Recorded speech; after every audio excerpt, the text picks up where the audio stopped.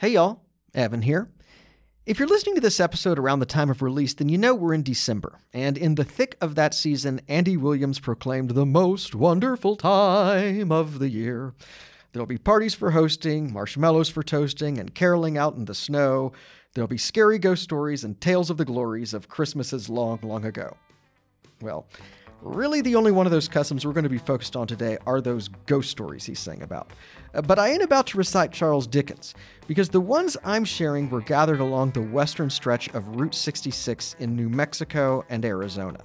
Now, some are humorous, some speak to history, a few are brutal and maybe a little chilling, but while the cities and settings differ, all were collected in places where you too can rent a room for the night. If you dare. I'm Evan Stern, and this is Vanishing Postcards. Before we get started, if you've enjoyed being my co-pilot this season, then I think you'll really appreciate the chart-topping podcast Trailweight. Called a must-listen by Outside Magazine, Trailweight just returned for a new season, and it explores how our love of the land and travel can accidentally do more harm than good at times.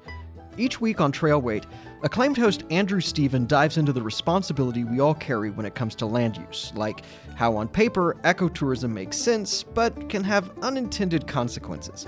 I'm also particularly excited about their episode on Walt Disney and the mogul's failed attempt to build a massive ski resort in the California wilderness.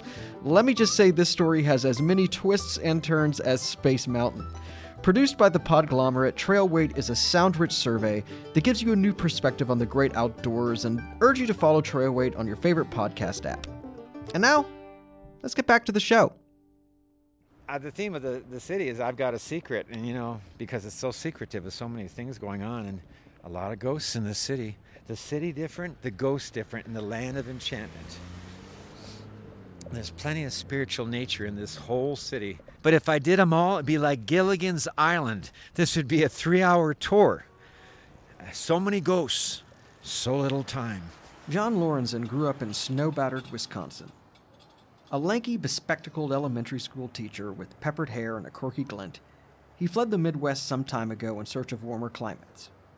He landed in Santa Fe, whose conjecture of art, history, and architecture captured his fascination upon arrival. Decades later, his love for this city seems unabated and is a passion he's shared with visitors now for over 20 years through the ghost tours he guides around downtown's narrow, adobe-lined streets. And strolling along Don Gaspar Avenue, past galleries and cocktail bars with arched facades, he fervently tells me that this town's wayward spirit shouldn't be feared, but celebrated. These folks who may be floating through the ether founded the basis of this city, built the buildings, created the laws. They should be applauded. We shouldn't fear the ghosts because most ghosts are not here to scare us. They're way too selfish to do that. They're connected to their own misery.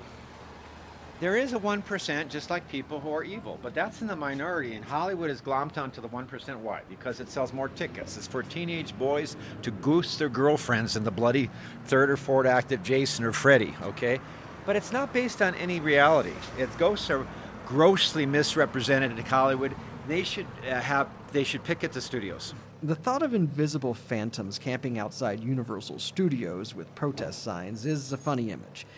But joking aside, when I asked John to elaborate as to why ghosts are selfish, I think his answer does a pretty good job of illuminating the logic behind hauntings. Because they're stuck on their problems that are keeping them in the past. A spirit that is giving has already moved and they don't become a spirit. But ghosts are narcissistic.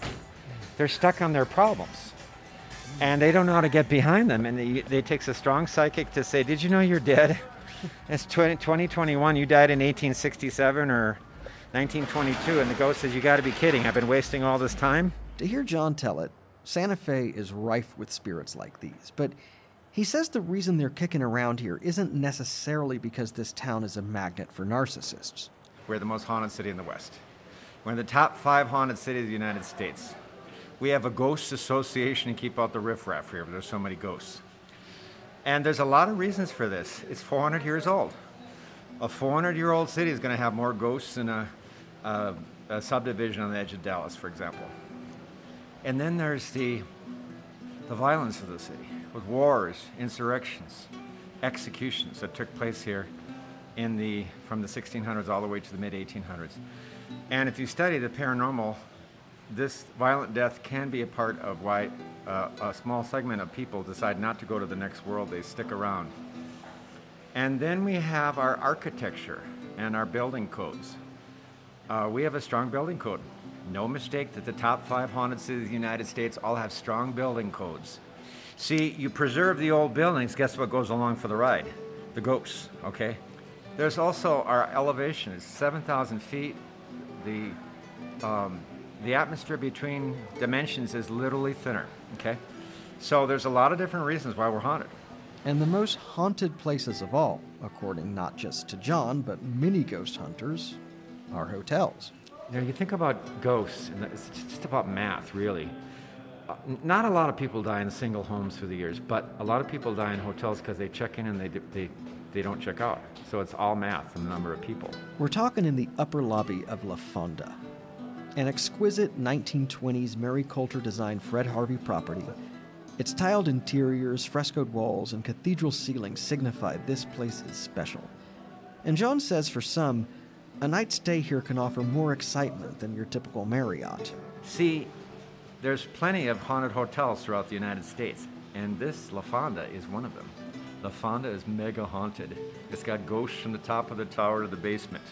Various spirits live in here. Some of the spirits John tells me about include a tax accountant who's said to shake the walls of room 290, a woman in 1930s hair and dress who's been seen applying makeup in the women's room, and an Abe Lincoln lookalike who glides through the basement's corridors. This ghost, John says, serves as a reminder that La Fonda was built on the site of another inn. This hotel has garnered ghosts from the old hotel, the U.S. Exchange Hotel from 1852. That's what that Abraham Lincoln ghost, I think, is. He's pre-1928. This is a hotel, the first in the city, and the folks came off the Santa Fe Trail and they gambled away their fortunes right in the casino area, which mimics exactly where the restaurant is to this very day. At this, John leads me to a balcony where we gaze down at the dining room, which, like a Spanish courtyard, sits below an atrium and is centered around a babbling fountain. Now here's where the old casino was in the U.S. Exchange Hotel. That was bulldozed in 1919. This was built in 1928.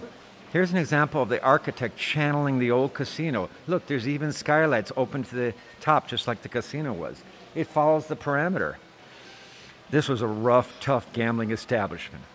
And the guys, sharpies, lawyers, and sheriffs would play cards, 5-card stud, drink shots of whiskey, flirt with the pretty girls, and get really ornery if they lost, and bang, bang, someone's lying dead on the floor.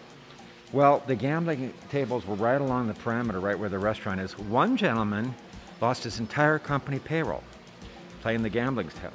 He was so guilty about it that he threw himself down the well where the twinkly lights are. And he died instantly. Now his guilt-ridden ghost haunts the casino. He wanders in between the folks eating their chimichangas and tacos, and he jumps in where the fountain was. And no doubt causing a folk or two to choke on their chimichanga. La Fonda is hardly the only hotel in Santa Fe to inherit ghosts. And around the corner, John leads me to the Loretto Inn and Spa, a 1975 property built on the site of the old Our Lady of Loretto Academy. A girls' school founded in 1856 by an order of nuns who arrived in Santa Fe via covered wagons. It's believed that St. Joseph himself performed a miracle by building a spiral staircase in their still-standing adjacent chapel. But while the academy is no more, school marms are said to have spooked guests, teenage handprints have materialized in the gift shop, and young voices have been heard singing Salve Regina on the 4th floor. But most mischievous of all is the spirit of one Sister George. There's another story about a ghostly nun. Boy, there's going to be a lot of mass appeal about this nun. And I'll tell you something else. Sister George was the nun who taught the girls how to do woodworking here. And she lived here in the 1950s and 60s at the Loretto Academy of Light, which is right here before it was torn down in 1968. She taught the girls woodworking, and then she smoked a cigar after her shift was over in the parking lot. Can you imagine that, a cigar-smoking nun? That's a change of habit. I'll tell you something else. This ghost has been known to come through the quarters. They smell cigar smoke, and then she appears without notice. Imagine that. I'll tell you something. She also appeared in the back lunchroom. A man was eating a ham sandwich. I even know what kind of a sandwich it was. She appeared right in front of him in her black habit. She looked like John Denver's sister with twinkly glasses. True story. And he bolted down that sandwich and never looked back. Like 99% of ghosts, John is quick to defend Sister George because while she might have fun given the occasional startle, she isn't out to cause any harm. But he acknowledges that isn't the case with all, and leading me through the elegant St. Francis Hotel, he recounts some of the frightening occurrences that have been reported here. A friend of mine, this is a true story, she was working the clerk's desk downstairs. She had long, lustrous brunette hair. She told me this. She says, I was coming through the door and my head got yanked back by an unseen entity. And I was shocked and my scalp bristled. But she had to do her shift. She was wondering, oh my God, what happened there? She got home and she found the rest of the answer. She's combing her hair, and then she got the shock of her life. Part of her hair had been torn out by a ghost. That's, again, in the minority. Was it a guy ghost? No. A guy ghost would have pinched her. It was a spiteful woman of the night who reached out with spectral hands and grasped her hair. There's other ghost stories. A friend of mine named Juan was a custodian. He was working in the basement, and there's refrigerated units with chrome. Now, chrome has, like, you can see a reflection, but not clearly, where they have cheeses and eggs, etc., like 50 yards long. He saw a loping figure in the reflection of the chrome units. While he was walking along, he whirled around. There's nothing behind him. The figure stopped the reflection. And then he started walking faster. The figure started keeping up with him. Do you think he might have picked up the pace just a little bit? Yeah. But remember, he's an employee. He has to go down there. He said something I always remembered. He said, my faith keeps me strong. If you have a strong faith, ghosts can't harm you. We fear, human beings, by nature, fear the unknown. Ghosts are the great unknown. In regard to the unknown, we're standing in a corridor where John says a guest once captured a photo that revealed a demonic full-bodied apparition of a figure with a goat's head. It was taken between two women on the Torah. We'll never forget it. It was really strange. There was nothing behind them when they took the picture, but again, the photo captures conscious electromagnetic energy, which is what a spirit is. That's what we are. Well, I'll tell you something. This is where the corridor where we picked it up. It's really spooky at night. It's very, very austere. It does not have that fuzzy Southwestern style like La Fonda. While I can't comment on what the St. Francis might feel like at night, having received a modern gut renovation, let's just say this eeriness doesn't reveal itself immediately.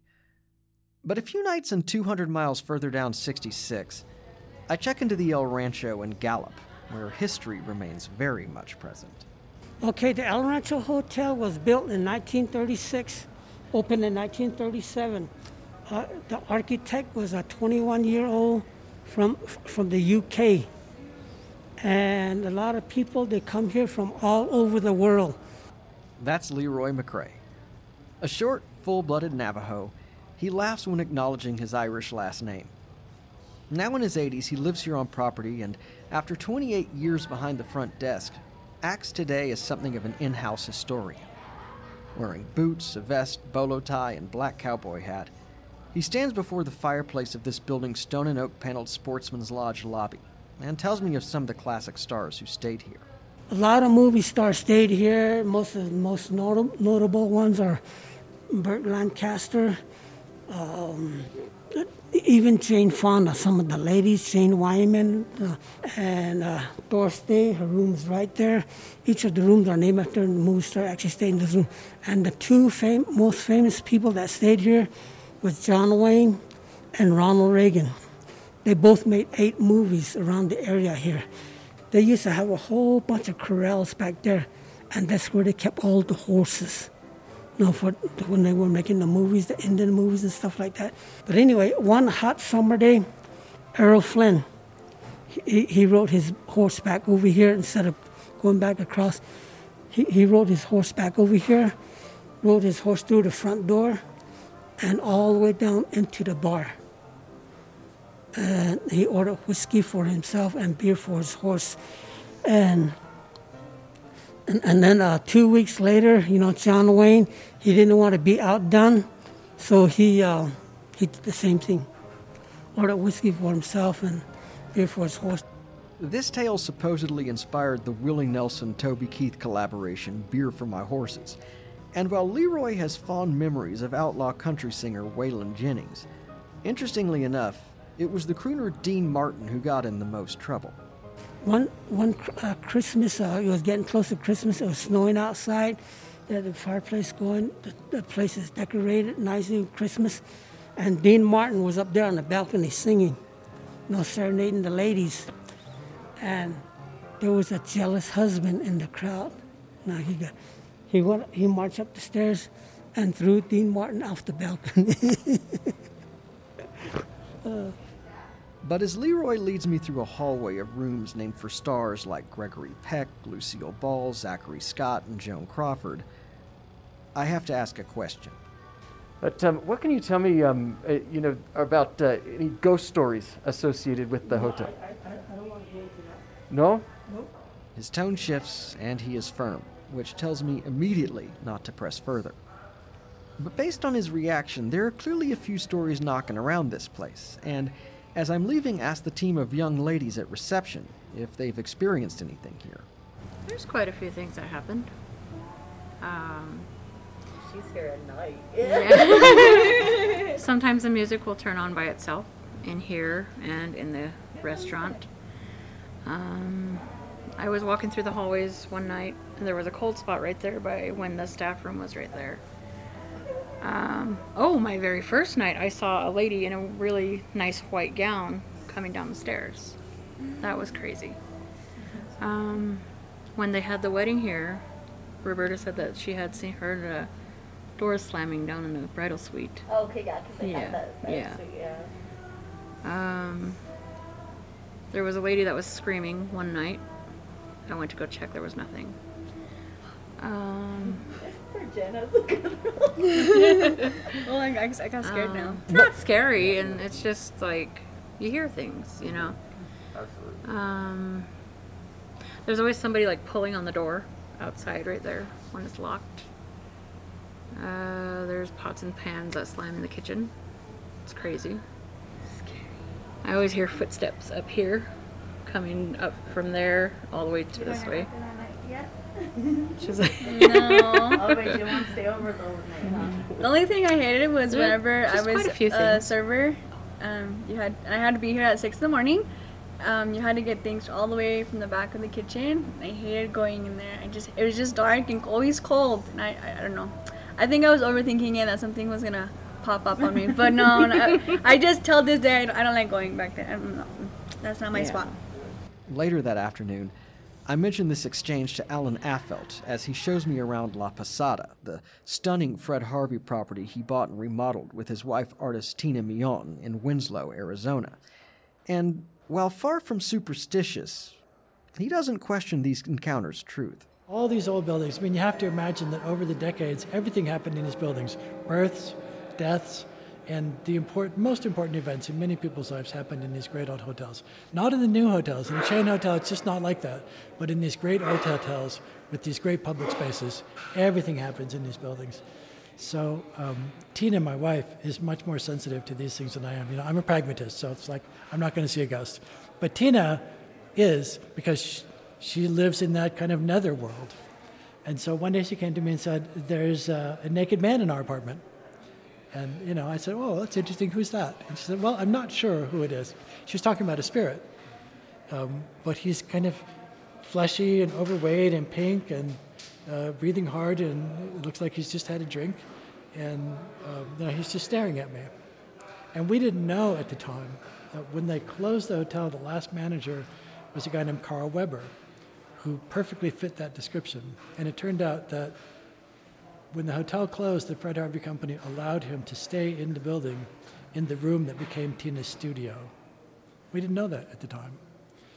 So we think, Carl was just, something about Carl was still in the space. So I don't know whether it's ghosts or spirits or what it is, but certainly the past is very present in these wonderful old buildings. That is certainly true of the Hotel Monte Vista, which sits at the corner of Aspen and San Francisco in the heart of Flagstaff's charming downtown. Opened in 1927, like the El Rancho, this brick parador hosted many of Hollywood's elite, and even provided a backdrop for a few scenes in the masterpiece Casablanca. But Cody, the ski-loving, Baja hoodie-wearing millennial night clerk, doesn't shy away from telling me of some of the property's less glamorous history.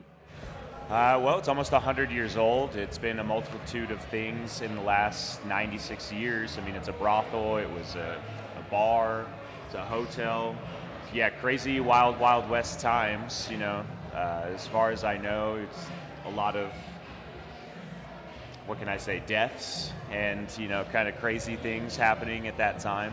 One that stands out specifically to me is when this was a brothel, I guess prostitutes were taken upstairs to the third story. A couple of them were beheaded and thrown out of the third story window onto San Francisco Street. So that's the most gruesome.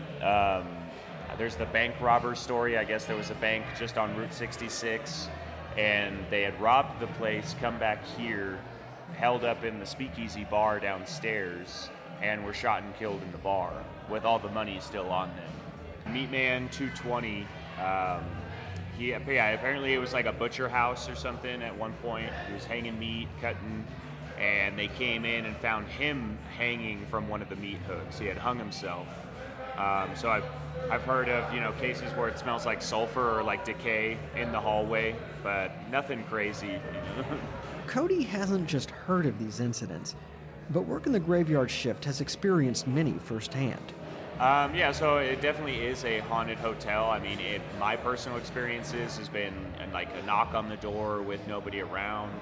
An ice bucket was hurled across the room behind me when I was changing out like trash bags and bars of soap.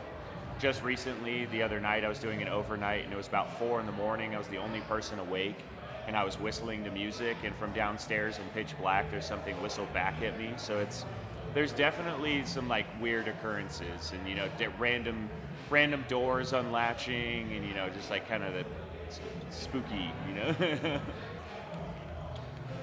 Nothing really scares me at this point. I've had a pretty interesting life so far. I mean, as long as you put it out into the universe that, hey, don't use me to pass through, or you can't pass through me, you know, basically putting it out there, they're not going to bother you. I mean, the dead don't scare me, people do. I tend to agree we have more to fear from the living than ghosts, and while I didn't have a great night's sleep in my Esther Williams-themed room, I think that's owed more to the pulsating techno from the downstairs bar than any supernatural beings. But I love these stories, and we'll leave you with these impassioned words from John, who argues they aren't only fun, but important. We should be proud of our heritage, and we should be going between Jung and Freud at the library and getting our book or buying it on Amazon and learning about the ghosts, because the ghosts of today were people of yesterday. They built this great nation of ours, and we deserve to give them some respect. I'm a very respectful man of the ghosts.